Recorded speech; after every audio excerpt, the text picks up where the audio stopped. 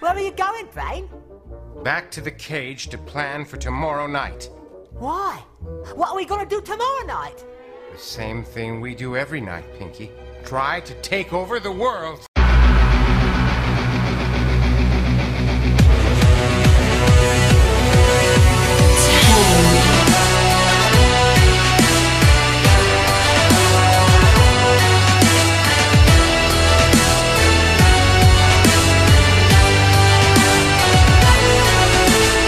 I'm 10 years old, but I'll beat your ass.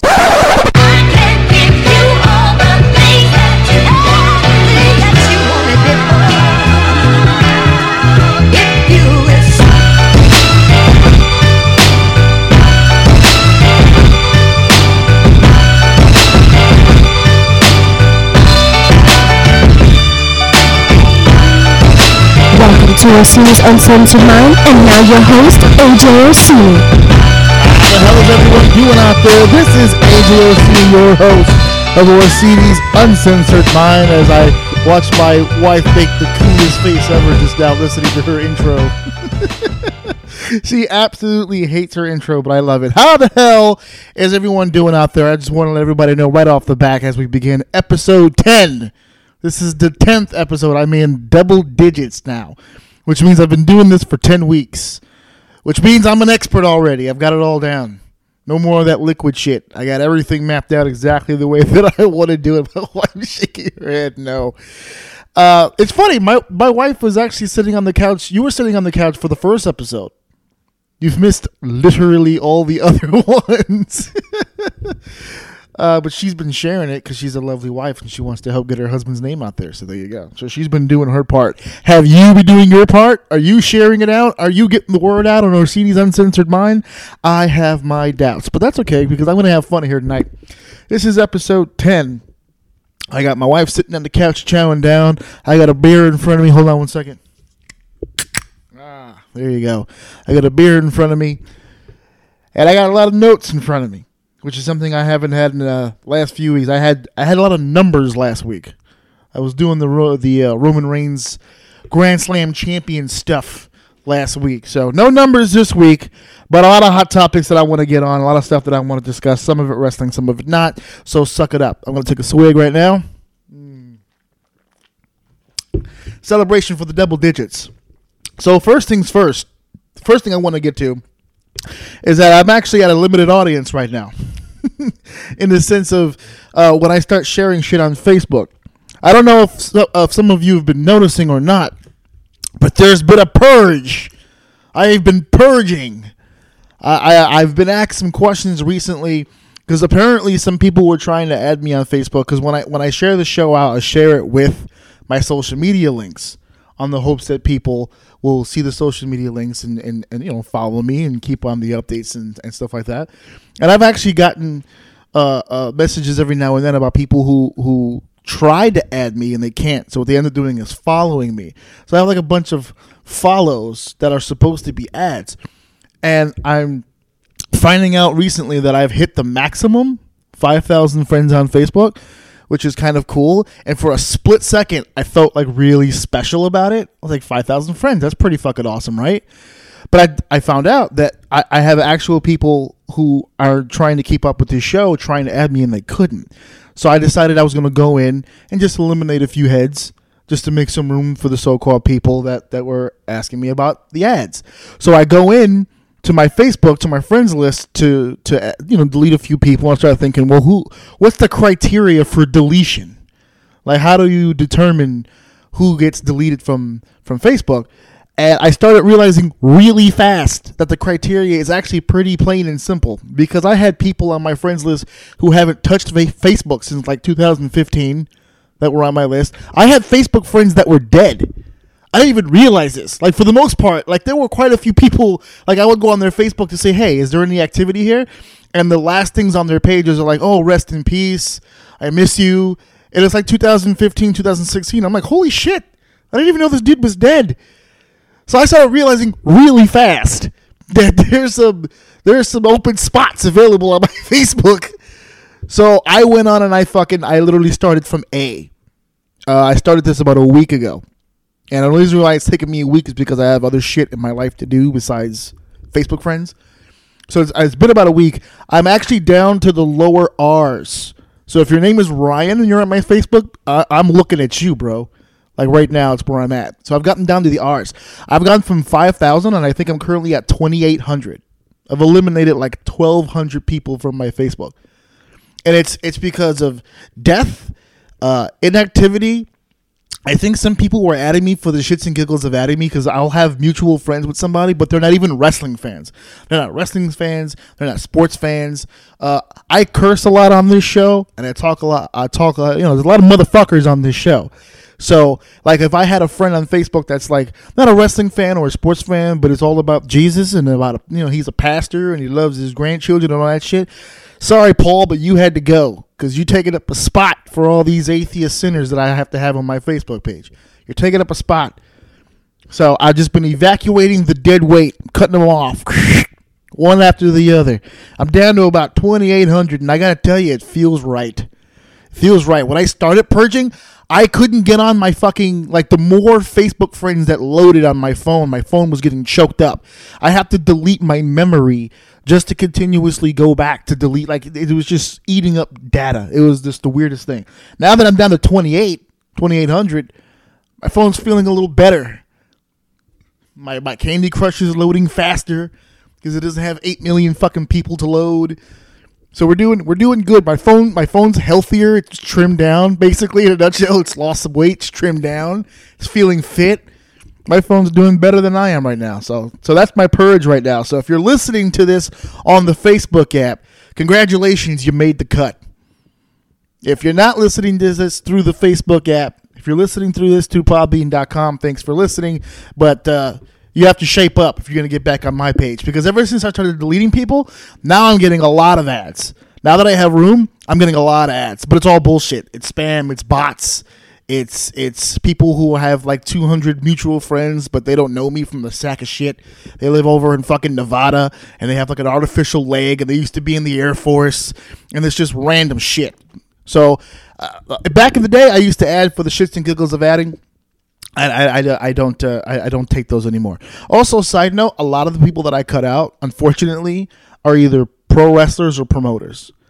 And the reason why I cut a lot of that shit out is because when I first added them, or if they added me, however the fuck that happened, it was all about networking. Because Facebook is it's a network site. You're supposed to network. You meet people. Hopefully, you get some bookings out of it. Yada yada yada. But it hardly ever happens that way. I really sat down and thought about it. A lot of the bookings that I've gotten over the years was me being aggressive with people, trying to get booked on the show, and people seeking me out to be on the show. I've never once done a Facebook comment on somebody's page and they're like, wow, this guy's really talented. We should book him. It's literally never happened. So I just started shredding the fat, man. A bunch of guys that just don't give a shit about my career, and quite frankly, I don't give a shit about theirs. So let's just go our separate ways and make some room for the real people. So I'm on the lookout right now. I've purged all the dead weight. I'm looking for new, fresh faces. I want people to join up. Sign up to join the Army of O. Get on Facebook, okay? Add me right now. Follow me on the Twitter, okay? Hit me on the IG. Those are the three main ones and the only ones that I really use. I actually have a Tumblr, but I only really have the Tumblr to share shit. I think I explained this a few episodes back. I literally just have it because they said it would help with the circulation of the show. So I don't really put too much on it except for maybe the episodes and a few random pictures here and there. But if you happen to be on Tumblr, that's a way to check me out as well. So let's get into the real shit we're here to talk about today. And it's funny that my wife is sitting here because she was one of the ones that I was talking to about this not so long ago. So Jurassic World trailer hit this past week. I'm a big Jurassic Park fan, always have been, probably always will be, and I'll probably still see this one too. But I could not help but feel like on the podcast I said that Thor Ragnarok scared me. This trailer did not scare me. This trailer pissed me off. I was visibly angry at this fucking trailer. I think this fucking trailer, and I know it's just the teaser. It's not the actual trailer yet, where we're gonna get the information about the plot and all that other stuff. I'm reserving something left for that. But just based on the teaser alone, I don't like this fucking movie at all. Nothing about this piece of shit makes any fucking sense to me. and shoehorning Malcolm back into this situation, Jeff Goldblum back into this movie for admittedly 5 seconds, because Jeff Goldblum did an interview not too long ago where he literally said he's only in the movie for like 5 fucking seconds. So the fact that he's a part of the promotional tools is fucking disgusting, because he's not in this movie for very long. So you're teasing the old school fans like myself with garbage, essentially, because none of this plot makes any sense. I don't give a fuck about Blue the Velociraptor. I don't give a fuck about this mysterious volcano that just suddenly developed over this island and is now about to make the dinosaurs extinct for a second fucking time. I mean, that's record setting. Two-time extinction selections. How many species get 2 shots at this? None. That's how dumb the dinosaurs are. They had 2 chances. God made them, if you believe in that sort of thing, right? I'm for the sake of argument, I'm going with the theoretical theory here. God made dinosaur. God killed dinosaur. Man made dinosaur. God tries to kill him again. God has it out for dinosaurs is what I'm trying to tell you, okay? None of this trailer makes any sense. I could go into the specifics, but my fucking head will explode if I do. I don't like the fact that all of a sudden we're having a philosophical debate about the lives of dinosaurs. At what point? This entire franchise has been built around the whole idea that that the dinosaurs are property, merchandise. It's always been the discussion. Always. They made that quite clear in part 2. That these things are fucking property, not animals. They've been engineered by man. This is about as clear a debate as there's ever been. If you want to have a conversation about the sanctity of life with concords or the dodo bird or beluga whales or whatever the fuck is going extinct nowadays, you want to have a philosophical debate about that, that's fine. They were created by nature. These things are fucking man-made creations. What the fuck are we having any kind of activistic conversation about? A volcano's going to kill them. Okay, go back to the lab and make another one. That's how we fucking got here in the first place, right? They weren't here anymore. They were dead. We created them again.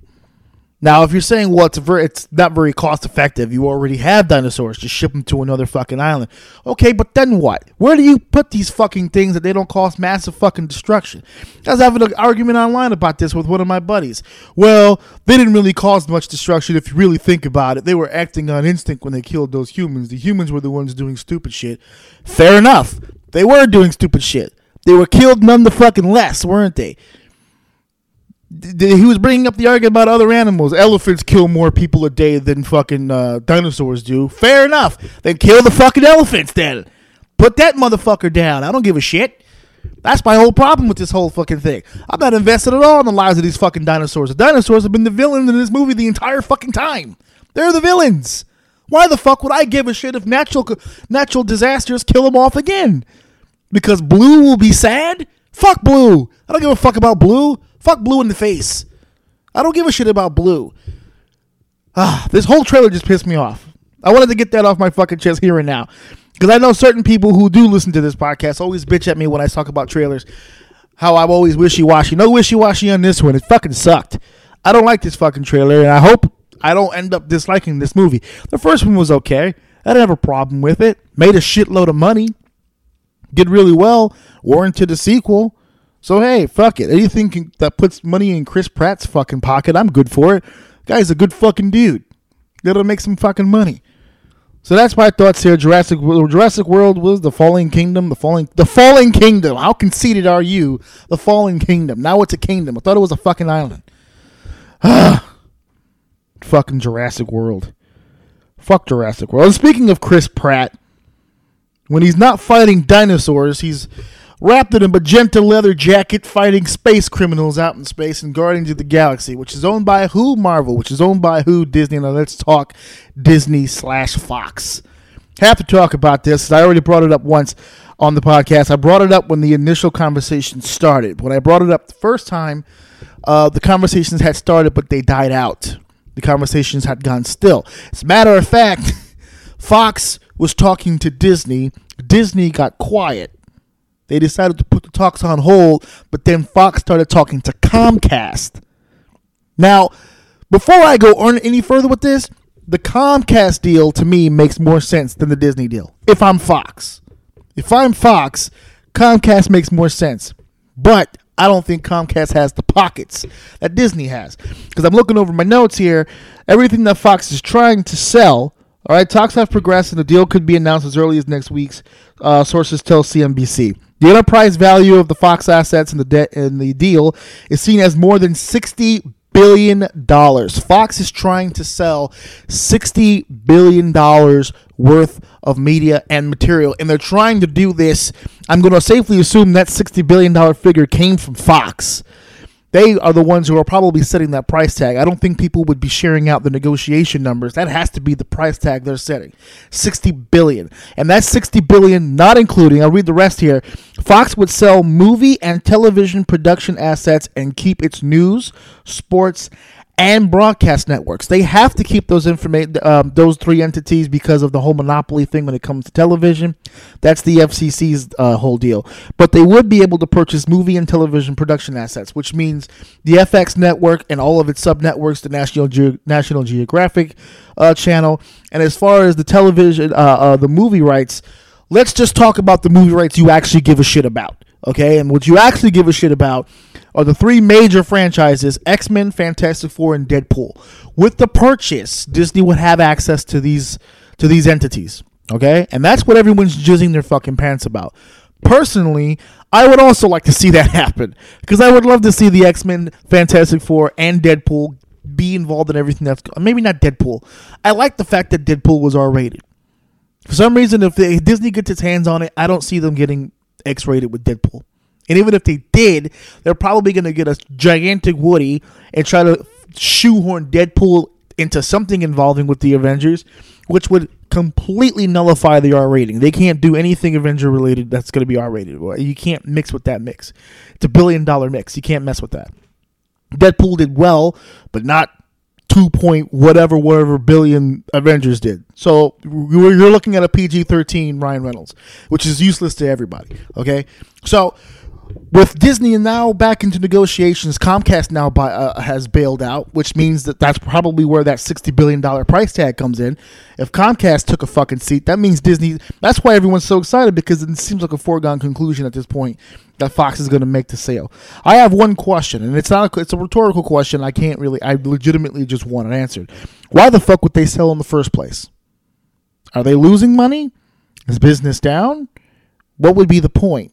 Or did Disney just show interest in buying it, and Fox is just inflating the numbers? Well, fuck it. They won't buy it for $60 million, surely. Weird game of money chicken? I don't know. But what ends up happening here is that if Disney does come through with this deal, they would pretty much monopolize a lot of the most important shit going on right now in movies and television. Disney would own just about, 75%, we can say safely, of whatever the fuck is on your TV. And they would probably do more money than anybody else in the movie theater for the next 20 years if they make this sale. $60 billion is a lot of fucking money, but it's probably going to be on the cheap compared to... so you figure $60 billion for that sale. Avengers 1 did 2-point-something billion. That's one movie. That's one fucking movie making it into the billions category. One. Avengers got very close. Age of Ultron got very close. I believe also either 1 billion or close to it. And now Infinity War, people are already predicting Infinity War alone might even surpass the first fucking movie. They're aiming for Avatar money, is what Infinity War is doing. And now we know that the secret is out. Now we know why they backtrack so heavily on that part 2. Because the initial Phase 3 announcement had Infinity War Part 1 and Part 2. It was broken up, Harry Potter style. It was broken up. 2018 would be Part 1. 2019 would be Part 2. Okay? They have since backed off on that. It's no longer Infinity War Part 1 and Part 2. This is the movie coming out this May is Avengers Infinity War, end of discussion. And then the fourth movie, as of right now, is literally labeled Avengers 4. That's it. It's just an unknown title. And now we know why. Now we know why they didn't go through with their plans to film both movies at the same time. Now we know why they've been putting off production on all the other Phase 4 movies. Now we know why everything's taking place. Because if they get their hands on this project, if they get their hands on these entities, on X-Men, Fantastic Four, and Deadpool, that blows everything out of the fucking water. Whatever their fucking plans were, it's gone. It's scrapped. Now, I don't think Kevin Feige is dumb enough to blow his load on one fucking movie. I think if you get your hands on X-Men, Fantastic Four, and Deadpool, there's no fucking way you put all of those entities all into the same fucking film. No fucking way. But Wolverine, like certain X-Men, certain members of the Fantastic Four, which is going to be tough to explain because fucking Captain America is fucking Johnny Storm on the Fantastic Four. And I know what you're thinking. Well, he's not the only Johnny Storm. Michael B. Jordan played the other one. But he's on Black Panther now. So who the fuck plays? They have to recast the whole fucking thing like they did fucking Spider-Man. All previous Johnny Storms currently have jobs with the MCU. So now they'd have to completely rehaul the whole thing again. They'd have to, I mean, Ryan Reynolds is pretty much married to Deadpool as his, so you'd have to definitely bring him in. Hugh Jackman is already on paper saying he'd love to come back as Wolverine if they do the X-Men with the Avengers. So much for that Logan retirement. Patrick Stewart also said the same thing. He'd come back as Xavier if needed. I don't think he's needed though. I like James McAvoy as Professor X. I don't know if I want Patrick as much as I love me some Patrick Stewart. I love me some Stewie, but no, James McAvoy is my guy right now. James McAvoy. All right, so there's a lot of question marks still. I saw some things online about people being excited about the deal. It's not an official deal. They have not made that official. It's still in talks, but the feel that people are getting right now is it's as good as fucking done. So that should be something to keep its eye on. I'm gonna keep on this, and if anything else pops up about it, I'll talk about it here. But I'm nervous as all hell. I don't like monopolies. I don't like when one entity pretty much controls everything. I'm not a fan of that. If we're gonna get some good movies out of it, sure, why not? Cool, but man, I mean, so many things can go wrong when one man wields all that power. When you're the CEO of Disney, I mean, you've got to be drunk. You have got to literally have toilet paper on your private plane made specifically of $100 bills. Like, and then you have extras, like in the cupboards. In the cupboards are stacks and stacks of $100 bills waiting to be used for your buttocks. That's how much money you make when you're with Disney. So that's that.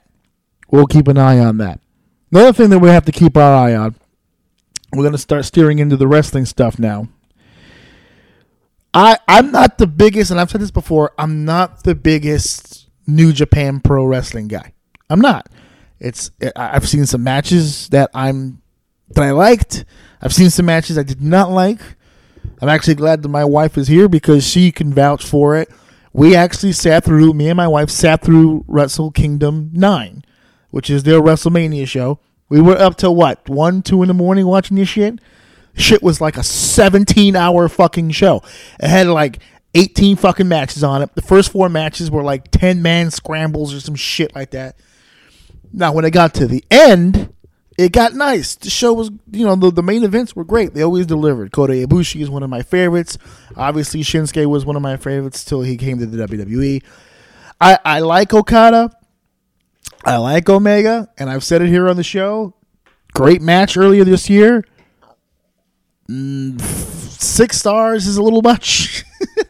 6 stars is a little much. And I actually put it on social media today. I'm trying to get ideas here for an end of the year award thing. Match of the year, performer of the year, female performer of the year, and that Okada Omega match is getting a lot of love. So I may have to include it in my final slot here. Even though it's not my favorite match of the year, but if it's going to be the popular vote, then it's going to be the popular vote. I'm thinking about doing it 2 ways: my votes and then your votes, just so we can have a little difference of opinion here. Because I think I'm going to have a difference of opinion of a lot of people when it comes to who's been the best this year. But let's stick to New Japan for just a second, because obviously at the tip of everyone's tongue, the program that everyone's talking about, the one that everyone's excited for, Chris Jericho back in New Japan Pro Wrestling. It's not a tease. It's not a what if. It's for real. And if you didn't believe it was for real with the countdown video, him being in Japan, him making that appearance just the other day, attacking Kenny Omega, doing what he did, that shit's fucking official. That's not even well, what kind of a situation are we gonna have? Wrestle Kingdom, and I know people compare it to WrestleMania. They say, "Wait, so Wrestle Kingdom is New Japan's WrestleMania." I don't really compare the two. I think they're both very good shows for what they are. I'm always obviously attached to WrestleMania. It's my holy day, my day of worship is WrestleMania. But New Japan has an amazing show with an amazing company over in Japan, and I just don't like the comparison between the two. There really are two different shows, and any real fan of New Japan will probably tell you that, and they would probably be insulted if you compared it to fucking WrestleMania. But Chris Jericho's back. They said it on the show. It had been about 20 years since Chris Jericho had done anything in New Japan Pro Wrestling. He had made a few tours outside of the New Japan promotion, not just with WWE, but other promotions as well. They said about 20 years, and he has made it official. He's there. So for those of you living under the rock, let's set it up from the beginning here. Kenny Omega right now is probably one of their, if not the top stars in New Japan Pro Wrestling. Obviously, Okada is the champion, so you'll give him the nod. But for the most part, Kenny's really doing some great work over there. He's the first ever and current IWGP United States champion, and he's been doing some great shit with that belt and putting it on the line against Gaijin and Japanese homegrown stars. And he's been having some great matches. So Wrestle Kingdom 12 is coming up. January 4th, same place, same time, Tokyo Dome. And they usually sell that bitch out every Wrestle Kingdom from what I hear. I have my doubts from when I saw Wrestle Kingdom 9, but I'll take the Mark's word for it. They usually do a great house for Wrestle Kingdom. And I don't think they're concerned about the house. I don't think this matchup is for the house. I think Wrestle Kingdom sells itself. I think this matchup is, and I may be speaking out of the duh school here, but I think this matchup is for the subscriptions. I really do. Because for the first time in my life, I actually considered it. I'm not going to do it, but I did consider it. For a quick minute, I did honestly consider, all right, this is a pretty big matchup. Kenny Omega right now is as hot as anybody in the business. Chris Jericho is Chris Jericho. He's a GOAT. He's one of the best of all time, or one of the greatest of all time. And these two colliding, I have my doubts. I've seen this guy, Chris Jericho, go into the ring with some great athletes in the WWE and just look, I don't know, off, slow. You know, we've had the joke going around, you know, Grandpa Jericho. You know, and I don't want him to be embarrassed. But then that was my thought when I saw the initial video. So okay, Chris Jericho and Kenny Omega's coming. I don't know, man. Omega's playing on a different level right now. He's on a different level from a lot of active guys right now, full-time active guys, let alone Chris Jericho. So to see Chris Jericho come back and do the video, I was like, yes, that's a great matchup. If done right, it's a great matchup. And that was it. And I just thought, man, I don't know. Kenny's on a whole other level right now. I don't know if Jericho's keeping up. And I must not have been the only one that thought that. Because now we fast forward, Kenny Omega post-match, he helps the Bullet Club with a big matchup against Roppongi. And actually, wait, was it? It was a trios match, Roppongi, 3K, and Rocky Romero. When another Jericho video appeared on the screen. Okay, so we're doing the mock clap. We're talking about how he's gonna beat his ass. Yada yada yada yada. We go back to the ring, and Kenny's looking up at the screen, and standing behind Kenny Omega is the Alpha, not Y2J, the Alpha, Chris Jericho. And then boom, Kenny walks around. Kenny turns around, hit quick with the code breaker. He gets dropped. Okay. So he starts putting the beating on him. He takes the United States Championship belt. He's beating him in the head with it. Bloody mess. We've got some color here from Kenny Omega. I don't know if I've ever seen color on Kenny Omega before. I don't really take him for much of a bleeder. But this feud definitely called for it. I could tell the whole room just got serious when this happened. I guess that's the beauty of not doing it all the time, which is a conversation for another day. God, I hate that shit. But it worked great here. And he Codebreaker, U.S. title, bloody heap. All of a sudden, we got a referee coming in. He gets it. One of the young boys comes in. He gets it. I mean, Jericho is just going ape shit here. And then all of a sudden, one of the English commentators, Don Callis, better known to WWE fans as Jackal from back in the day, he's doing some big things behind the scenes, and he's actually being the one credited. Chris Jericho's actually the one crediting Don for bringing him into New Japan, and he lays him out. Jericho lays out Callis in the middle of the ring. Codebreaker puts him down. Callis does the stretcher job. He gets pulled out. I mean, Jericho comes off looking like a serious badass. This is not the Grandpa Jericho we all know and love from the WWE, taking a backseat to Owens, and he's not talking about lists and nothing. No, he came into the ring and he beat the shit out of Kenny Omega, and there was a little awkward exchange with the Bucks.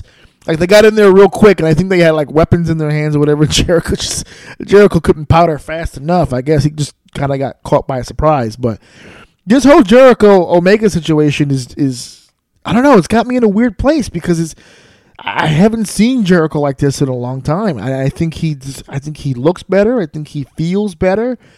I really think he's happy to change some shit up. Now, I know he had the loyalty angle thing going for a while there. I mean, he had a lot of opportunities to do shit outside of the WWE before, when he was not on contract. You know, he had some TNA opportunities. Back when TNA mattered, he had some TNA opportunities. He's had some Ring of Honor opportunities. He's had some chances here, but he always considered himself a WWE guy. He treats himself like a top dog, and that's kind of what happens. But now he's doing some shit with New Japan. You can take a swig real quick. Now he's doing the deal with New Japan, and he's starting off with Kenny Omega. This is going to be a real test. See if Grandpa Jericho can keep up. I will eat my words. If Jericho can go in there with a performer the caliber of a Kenny Omega and come out with a 25, 30-minute exhibition that really cements this guy's fucking legacy, I'm going to have a hard time not including Chris Jericho in that all-time conversation. I really am. Because before the WWE, he was already a world traveler. Before he got there. Then to go to the WWE and be as successful as he was for as long as he was. Because that's my argument when it comes to, when you talk about great, to me, you got to be great for a long period of time. The longer, the better. That's included in great to me. I mean, you can have an amazing 4 or 5 year career, but if you only had it for 4 or 5 years, I'm always going to give the nod to the guy that did it 2025. I just always am. And I think that's just the worker in me, just having respect for the person that's sacrificed for as long as they did. You know, Stone Cold Steve Austin had a hell of a fucking run. But even Steve will tell you, I didn't have the run that a lot of guys had because I got hurt. My career got cut short. So there are a lot of people out there that really consider Stone Cold one of the greatest of all time. I'm in that list, but he won't consider himself because he didn't have the run. There were a lot of guys that he worked against that had the run. You know, the Bret Harts, the Ric Flairs of the world, they had runs for a long time, which was something he should have had, but the fact is he didn't. So it's the same deal here. You know, Jericho's been doing this a long fucking time. And I know he's been taking a lot of breaks recently in the last few years, but even fucking still, whenever he comes back, he is instrumental. He makes an impact every fucking time. So this is going to be a great opportunity for Chris Jericho. It's going to be a great opportunity for Kenny Omega. And the reason why I say this is because I'm not a proponent of coming to the WWE simply to come to the WWE. I used to be. When I was a kid and I wasn't in the business and I just didn't know any better, I just always assumed the WWE was the end-all be-all. I just assumed everybody in this business would give their left nut or their left ovie to be in the WWE. Ever since I joined the business, ever since I started working in the business full time, I've learned a heavy lesson in being careful of what you wish for. Because I have heard a lot of stories from a lot of guys that really wanted to fucking be there and then got there and were fucking miserable. And then they come back to the indies or to, the more intimate shows, the spot shows, outlaw shows as the old guard calls them. And man, their fucking stories are horrific. You should listen to some of the shit these guys say. It's kind of terrifying, really. So I'm not a big proponent of going to the WWE specifically just to go. And I don't get the vibe from Kenny that he really wants to fucking be there. I really feel, and I might agree with this feeling, that if he went to the WWE, they'd have no fucking clue how to use him. And he might be right. Kenny's kind of an out there personality. Look at the shit that he's done. I mean, yes, you can hold the blow-up doll against him. You can hold the 9-year-old girl against him. Those were bad fucking decisions. I know that he was doing whatever he had to do to pay dues and yada, yada, yada. But at the end of the day, those were bad fucking decisions. And now that he's making such a great run, it's shit like that really put a fucking damper on the great shit he's doing now. Because he's doing great shit right now. He's having great matches. He's telling great stories in Japan, so it's not like, he's a Canadian at birth. He's been raised in Canada, but I've recently noticed he seems at least mildly fluent in the language. He speaks Japanese. He speaks in English to the audience. He's having great matches with literally everyone. He's hot. He's hot right now. But then you have that resume of all that other shit, and it puts a damper on it.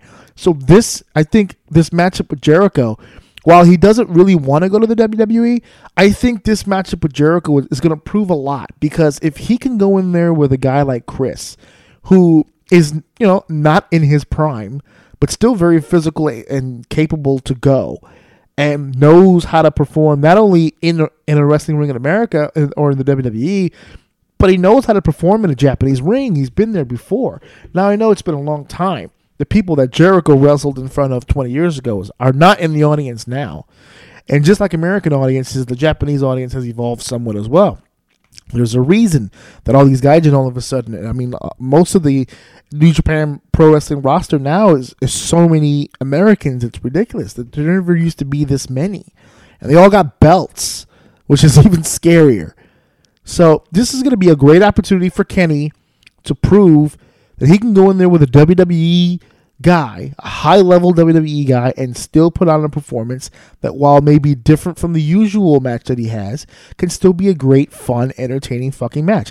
He's not getting into the ring with Jericho and pulling off the shit that he did with Okada. No fucking way. They have to have a different type of match, and they will. It's still going to be a great fucking match. I think they're going to be able to go in there, methodically work that audience into a frenzy, get to that big payoff at the end, and boom, they're going to have a classic match. But if you're expecting these two to just fucking fight or to just run spot after spot, that's not going to fucking happen. Not between Kenny and not between Chris. Chris is a smart, savvy veteran. He's going to give Kenny the kind of match that Kenny, in my opinion, needs. He needs to be able to go in there and put on a match without all the gimmicks, without 15 V-triggers, without 13 one-winged angels. He needs to be able to go in there and tell a story and be able to give you a match that you can enjoy without murdering himself. If he can do that, then he's going to be in the conversation for a while of great performers in the world today. He already considers himself the best wrestler in the world. He has a long line of fans that are right there with him that agree with him. But this match, in my opinion, is going to help prove that, because he's going to get a different type of match from Chris Jericho. A different match that he gets from Okada, a different match that he gets from Naito, a different match that he gets from Suzuki, a different match that he gets from Tanahashi, and definitely a different match that he gets from Ibushi. He's going to get a different match than he's ever gotten from any of those guys. Tanahashi may be the closest, because the Ace can do that. He can dig into his bag of tricks and give you a very methodical, technical storytelling match. He tends not to, depending on the opponent, but he can. And I know that Omega is kind of a 200-mile-per-hour performer. But if he can give you the same value at half the speed, that's going to go a long way. Not just for his career, but for his bank account. because now we can put trust in him that he's not going to burn out. He can get into the ring, work smart, and have great matches. Then I will give him $6. If he can go in there with Chris Jericho and do it the right way, man, that's going to be a dangerous fucking time. All right, so Jericho and Omega, again, that's going to be January 4th at Wrestle Kingdom 12 on New Japan World on their network. You can get the subscription information by Googling that. They're not a paid sponsor of mine, so I'm going to sit here and plug the shit out of their social media all goddamn day. But that's how that goes. So, I'm going to take another swig here. A bit of the alcohol. Very nice. So now that I'm talking about all these different things that aren't me, let's talk a little bit about me. The host of the motherfucking show. So, once again, my name is AJ Orsini, and for those of you who do not know, I started professionally full-time. I've had other experiences, but full-time, booking every fucking weekend, working in the wrestling business in 2011. Traveled around quite a bit, worked with a lot of fucking people. But one of the biggest and one of the best and one of the most fun places that I have ever worked in my entire fucking life is, in my opinion, the best professional wrestling organization in my hometown of New York City, where I live and where I raise my son and where I have all of my life right here in New York City, is House of Glory. Hog, baby. House of Glory has been in operation since about 2010. 2011. I think it's 2010. And they've been around for a minute. And I joined them in 2012. And I worked with them up until last year, which would make it a 4-year run. So 7 years they've been in operation. I was with them for 4 years. And the only reason that my tenure at House of Glory ended was because of some personal things at home that I needed to take care of. I'm actually still taking care of them, which kind of sucks. So everything ended on good terms. I have no heat whatsoever with House of Glory. From what I understand, they have no heat with me. So that makes what I'm about to do right now a little dash of old school flavor. So I used to do I opened up this show with a little segment called Weekend Warrior, where I would plug a local wrestling show and tell you guys all about it. And I haven't done one in a while for two major reasons. One, I just don't feel like plugging just anybody. It has to be a special show. And to me, it has to be a good show, a show that I know people are going to enjoy and people are going to have fun attending. And it's going to be a memorable experience. I'm not plugging shows for the shits and giggles of plugging shows. Because remember, I'm not getting paid to plug any fucking shows. I'm doing this out of the goodness of my fucking heart because I want people to go enjoy good damn wrestling. So I haven't done one in a while. As a matter of fact, I think I've only done the one, which was episode 1. So here we are, episode 10. And here we go again because House of Glory has their big 7th year anniversary show. They're calling it Hog 7. It's their 7th anniversary show. I have had the privilege of calling a lot of great matches at House of Glory, and I did that for like I said, 4 years. I've called some of their best matches, and I know a lot of the guys there, and I have quite the tie with them. They have been as beneficial to my career as anybody, and their big anniversary show is coming up December 16th at the NYC Arena or Club Amazura. It's a dual name. I don't know how else to explain it. I always had trouble explaining it to people when they were asking for directions. Technically speaking, it's Club Amazura, but we refer to it as the NYC Arena. Even if you Google it, if you Google NYC Arena, it comes up. So I think they've kind of jumped on the bandwagon too of the NYC Arena. But yes, it's called the NYC Arena or Club Amazura, depending on how you want to work your GPS.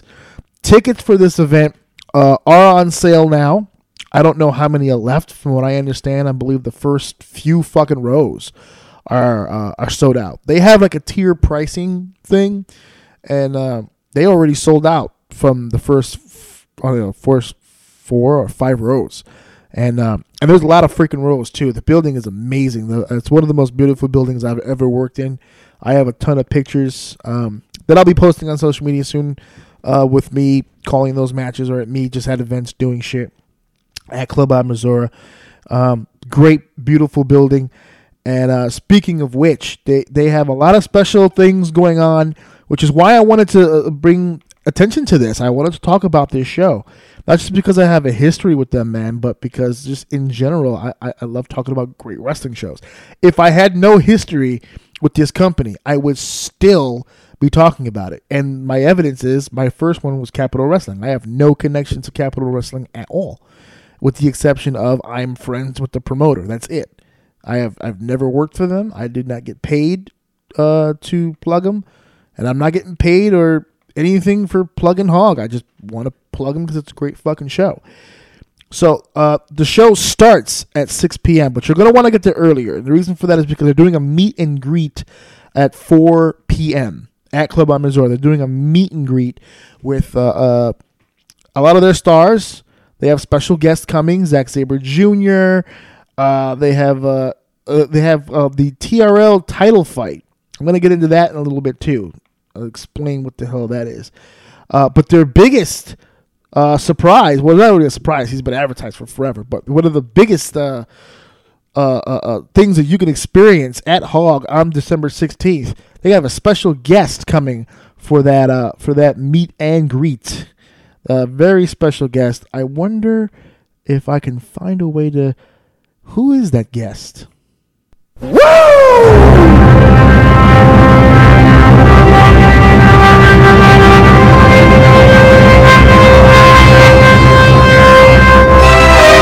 Yes. Absolutely yes. 16 times yes. Woo! The Nature Boy will be in the house at Club OUM Missouri at the NYC Arena. That is no joke, folks. The 16-time world champion, father of current WWE SmackDown Women's Champion Charlotte, Ric Flair, will be in the building. He will be a part of that meet and greet at 4 p.m. He will also be a part of the show in some capacity, I am sure. No superstar. And I've done a lot of shows with House of Glory. Rob Van Dam, Rey Mysterio. We've done a lot of meet and greets. Well, not we, them. I can't include myself in that anymore. But they've done a lot of meet and greets where the person comes at a certain time to do the autographs. And then people just assume they're gone. And then they're back and they're doing something else with the show. And I'm sure Ric Flair will have more of a role than just signing some autographs. He's going to have pictures. He's going to have merch. And he's going to do something with that show. I promise you, Hog's got something up their sleeve. They always bust out the cool shit for these big shows. As far as the card goes, so far we have the last man standing match between Cash Flow Ken Broadway against Leroy Green. For those of you who are unaware, Ken Broadway used to be a part of a group called Cash Flow, and Ken was the leader, and he had a lot of compatriots to it. And Leroy Green was a young, not to steal a New Japan term, but he was kind of one of the young boys that Ken was bringing along. There was some moral issues going on between the two, and Ken started with the bullying, and Leroy Green didn't want to stand for it. And eventually the man grew a set, stood up for himself. I'm happy for Leroy. I've been a Leroy guy since the beginning. Love that kid. But Ken's taken that problem, I guess you could say, that he has with Leroy a little too far. And his little Mexican jumping being buddy, Matt Travis, a former buddy of mine, I should say. They've had problems with Leroy for, I don't know, well over a year now. So it looks like it's finally culminating, finally coming to an end. Ken Broadway versus Leroy Green, last man standing match. That's going to go down December 16th.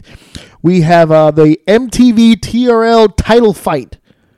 For those of you who have not been keeping up with TRL and MTV, and why would you? Because, I don't know, reasons. But for those of you who have not been keeping up with it, shame on you, because they've been showcasing some very interesting stuff. One of which is they actually had House of Glory's very own Caveman on the show, and he went one-on-one with the Lifeguard in a gimmick situation, and Caveman walked out the MTV TRL title champion with the TRL title fight.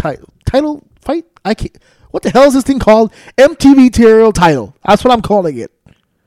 Okay? And they're going to have a fight, an actual match, Caveman and the Lifeguard, where that championship will be on the line. I don't know if it's sanctioned in a real championship, but doggone it, it's going to be on the line as Caveman goes against Lifeguard. I love the Caveman. I love him very much. He's a very confused individual. Quick story about the Caveman. I actually have a hog story with the Caveman. We had a little situation, and this is a little behind the curtain, but we had a little situation with some traffic.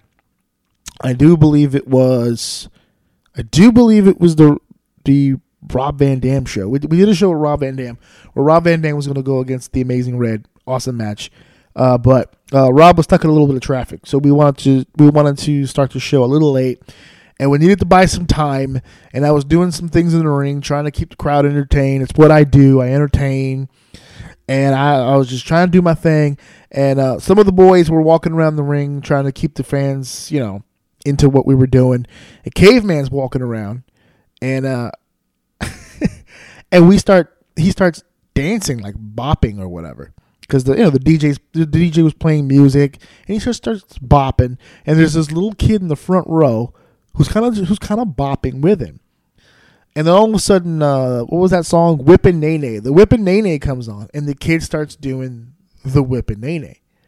So he starts doing the Whippin' Nene, and Caveman's just looking at him like he's fucking crazy. Like he doesn't know what to make of it. So I hop out of the ring, and I start talking to the kid. And I said, hey, got some slick moves here. Would you be interested in trying to teach Caveman how to do the Whippin' Nene? And the kid was all about it.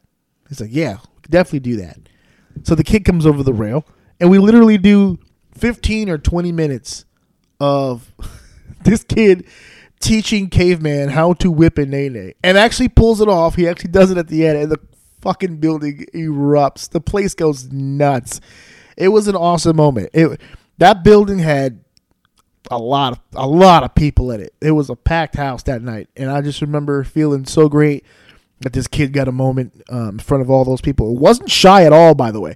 There had to be like over 1,000 people. Hog pulls in a big crowd for New York anyway, but it's a big crowd, and they always have great houses. And that particular one was pretty cool because we were able to give this kid 10, 15 minutes of infamy in that building. He was the talk of the whole night. So that was a great moment. I love the Caveman for that. Caveman was good for that kind of stuff. He was a very family-friendly guy, but he can also be really mean when he turns it on. So hopefully he turns it on. The main event for this show is for the House of Glory World Heavyweight Championship, and I know that I call it the Heavyweight Championship. They don't call it the Heavyweight Championship. They call it the House of Glory Championship. It's a problem that I had when I was on commentary because I would constantly call it the Heavyweight Championship because to me it is. And it is a world title. I know that's also thrown around a lot, but a lot of guys, a lot of fans don't realize that House of Glory Championship is indeed a world travel title. Its original champion, Ricochet, took that belt all over the world. And we've had a few champions since that have done the same. EC3 took that belt with him back to Impact Wrestling. And I mean, it's been around. That championship has been around. So it is, in my opinion, a recognized world title. And the confusion with the heavyweight stuff, well, not every heavyweight wins the title, so we leave it at championship. In my opinion, and it's just my opinion, it's why I say it. And I don't encourage anyone else to say it unless you believe it. To me, it's a heavyweight championship. If you're the champion and you're prepared to go against any and all comers of that weight division, you're a heavyweight champion. Now, I know Amazing Red himself is not a heavyweight, but I've seen him defend that championship against several heavyweights. So you're in the heavyweight division in my eyes. So you're the world's heavyweight champion. Amazing Red to me right now is the world's heavyweight champion. Now, the Amazing Red is the world champion, and it's for the title. He'll be defending against Zack Sabre Jr. Now, Zack Sabre Jr. is a bit of a mystery to me because I wasn't the biggest fan of his for a long time. He has quickly, this is overnight, just won me the fuck over. He's just an amazing athlete. His timing is impeccable. His technique is impeccable. And boy, did he dodge a bullet and a half. Not signing that 205 Live contract. Boy, did he dodge a bullet. A real bullet. He dodged it, man. He made a great career choice. He's got a lot of time left. He's still young. He's got a lot left to do. He doesn't need to be in the WWE. It goes back to what I was saying before about going to the WWE for shits and giggles. It's not needed. Do whatever it is you feel like you need to do. And he's doing it. So congrats to that. He's going to be in the main event of this show against the Amazing Red. Not his debut, Zack Sabre Jr. He's been here before. He's fought some of Hogg's best, man. He's been in there with Broadway. I believe he was in there with Gangone. So he's got some Hogg experience. This is going to be an interesting match. Speaking of which, they had a late breaking announcement as of yesterday. Yeah, late breaking. This happened yesterday. The wrestling god, Anthony Gangone. The only Grand Slam champion in House of Glory history. This guy's one of the most decorated performers in this company. He's been here since day one. Anthony Gangone, I've said it on commentary 1,000 times. Anthony Gangone was the original student. There was House of Glory, there was Red, there was Brian, and then there was Gangone. Like, he's been literally there since day one. So it's not just the 7th anniversary for House of Glory, it's the 7th anniversary for Anthony Gangone as well. And he's going to go one-on-one with the superhero Monty. And I don't know if Gangone is going to be that focused on Monty. I just mentioned a second ago, Red is the champion. Red beat Gangone for that title. And I know that is not sitting well at all with Anthony Gangone. And I'm sure for the 7th anniversary, he is not happy where he's positioned. I think he knows for a fact that he should have been in that final match with Zack Sabre Jr. for the championship. He may take that out on Monty. And now for Monty on his side, this is a big opportunity for Monty. I know the Super Savages were a big deal. I had a little bit of something to do with that tag team a long time ago. I have my history with them. I love those guys as a team. But the New York Wrecking Crew did exactly what they're named to do, and that's wreck. They wrecked all of that. And they kept their tag team championship, and the Savages are done. They are no longer a team. Hence why Caveman is in one mansion, Monty's in another. So the team thing is in the past. This is an opportunity for Monty to prove himself as a performer on his own. And he's going against one of the best of all time. He's in there with one of the best House of Glory wrestlers of all time in Anthony Gangone. So if Monty wants to be in that upper echelon, this is his chance to prove it. He's got to get in there and he's got to beat Anthony Gangone. So this is this House of Glory show, Hog 7, December 16th. You can go to houseofglorywrestling.net to learn about all the different things going on with House of Glory. You can get information on their school, which is an amazing, no pun intended, an amazing school. I tell people all the time, the House of Glory Wrestling School is not just for people who want to be wrestlers. I tell people all the time, even if you're a wrestler, pay the money and just learn from these people, because Red and Brian just have an amazing sense for this business. They always have. They've been in this business. I mean, what? We're looking at almost 2 decades now, and not only have they left their mark as performers, but they're leaving it now as promoters. And I used to have this conversation with Red all the time. I started off as a fan, and my wife's favorite wrestler when we first started dating, because she wasn't really much of a fan until she met me. Her favorite wrestler when she first started wrestling with me was Red. She liked the fact that he was little and jumped around and was super athletic, and he was always one of my favorite performers as well when I was a fan. And then you fast forward all these years later, and now I'm working for him, and that was amazing for me. Not just as a professional, but as a person, as a fan, to be able to go under the tutelage of Red and for Brian as well. Brian was also another guy that I always used to look at, and I used to always just say to myself, this guy he doesn't know how to have a bad match. He just would go in there and just have these amazing matches with Red and Divine and Storm and the SATs and just the whole group, the whole stable. I've told this story in interviews before in the past. The match that made me want to join the wrestling business, the match that I saw that made me want to be in the indies, was that infamous 6-man tag from back in the day, the original SAT, Jose, Joel, and Red against Divine, Storm, and XL. And that to me is one of my favorite 6-man tag team matches of all time. It's one of my favorite indie matches of all time, and it was the match that really pushed me. So my original trek into this business was with the SATs, and then I went from the SATs to XL and Red. So that's fucking full circle shit, man. That really is, and that shit didn't come easy. I had to fucking work at House of Glory, bro. I had to work. I was not given an opportunity at House of Glory for free. You know, I went from literally setting up chairs, taking photos, filming segments, to assisting with equipment and I mean the bare bottom minimum stuff, all the way up to interviewer, ring announcer, and then eventually the lead play-by-play guy. I mean that's within the span of 4 years, just working and putting in the time. And Red and Brian I was already doing stuff in the business before I got there. I really didn't need to be there. I really wanted to be there. And they didn't really need to have me. They wanted to have me there. That was what made the relationship so great between myself and House of Glory. You know, neither one really needed the other, but definitely wanted. I wanted to be there more than anything. I wanted to help House of Glory grow. House of Glory really wanted to help me grow as a performer. They made me a better performer. They made me better in the ring. They made me better in front of the camera. And more importantly, they gave me a better appreciation for this business. So even though I'm not with them, I will always be indebted to them. And I'm saying this to you guys as the fans, to support this company. Support them big time, because they're a great company. They're making a lot of noise right now, and there's a lot of guys in the Northeast scene right now who are making a name for themselves through this company. So the more support, the better.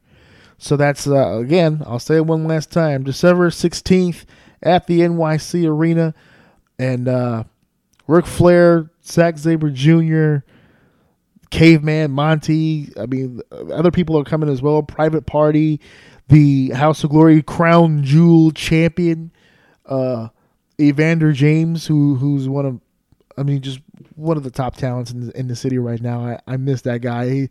He's one of the coolest bros of all time, is Evander James. I know his attitude is a little bit much now. He wants everybody to trust him, and he's got that dastardly Matthew Ryan Shapiro in his corner. But attitude or not, he's one of the best athletes in the city right now. And TJ Marconi and Big Brian Burgandy, you know, the Masons. There's a lot of stuff going on. And yes, I did just censor myself right now because I'm trying to be serious about this. There's a lot of stuff going on. Again, the meet and greet's at 4 o'clock. Show will start at 6, and it'll go on until question marks. So that is what's going on with that. So I had fun with this. This is episode 10. A lot of shit. Many shits here at the Orsini's Uncensored Mind. So episode 10's in the books. I had fun. I'm going to finish this can off, and then I got some Chinese food waiting for me, and then I'm going to hit the hay. I'm going down. I'm going to take this. Here we go. All right. Ooh, back just cracked. All right. So that's episode 10, folks. I will be back next week with episode 11. Update on the equipment. Black Friday might have been a success. So definitely want to start doing some interviews. Definitely want to start having some other people on the show, getting some other voices. If there's someone you guys want me to interview or bring onto the show, please email me, ajorcd96host@gmail.com, or message me directly on Facebook, or on the page, Twitter or Instagram or whatever. Just get the information to me. Who do you want to hear from? Who do you want me to talk to and bullshit with? And so just let me know. All right? Cool. So episode 10's in the books. Peace. I'm out. Please listen to my daddy show. Please listen to my husband's show.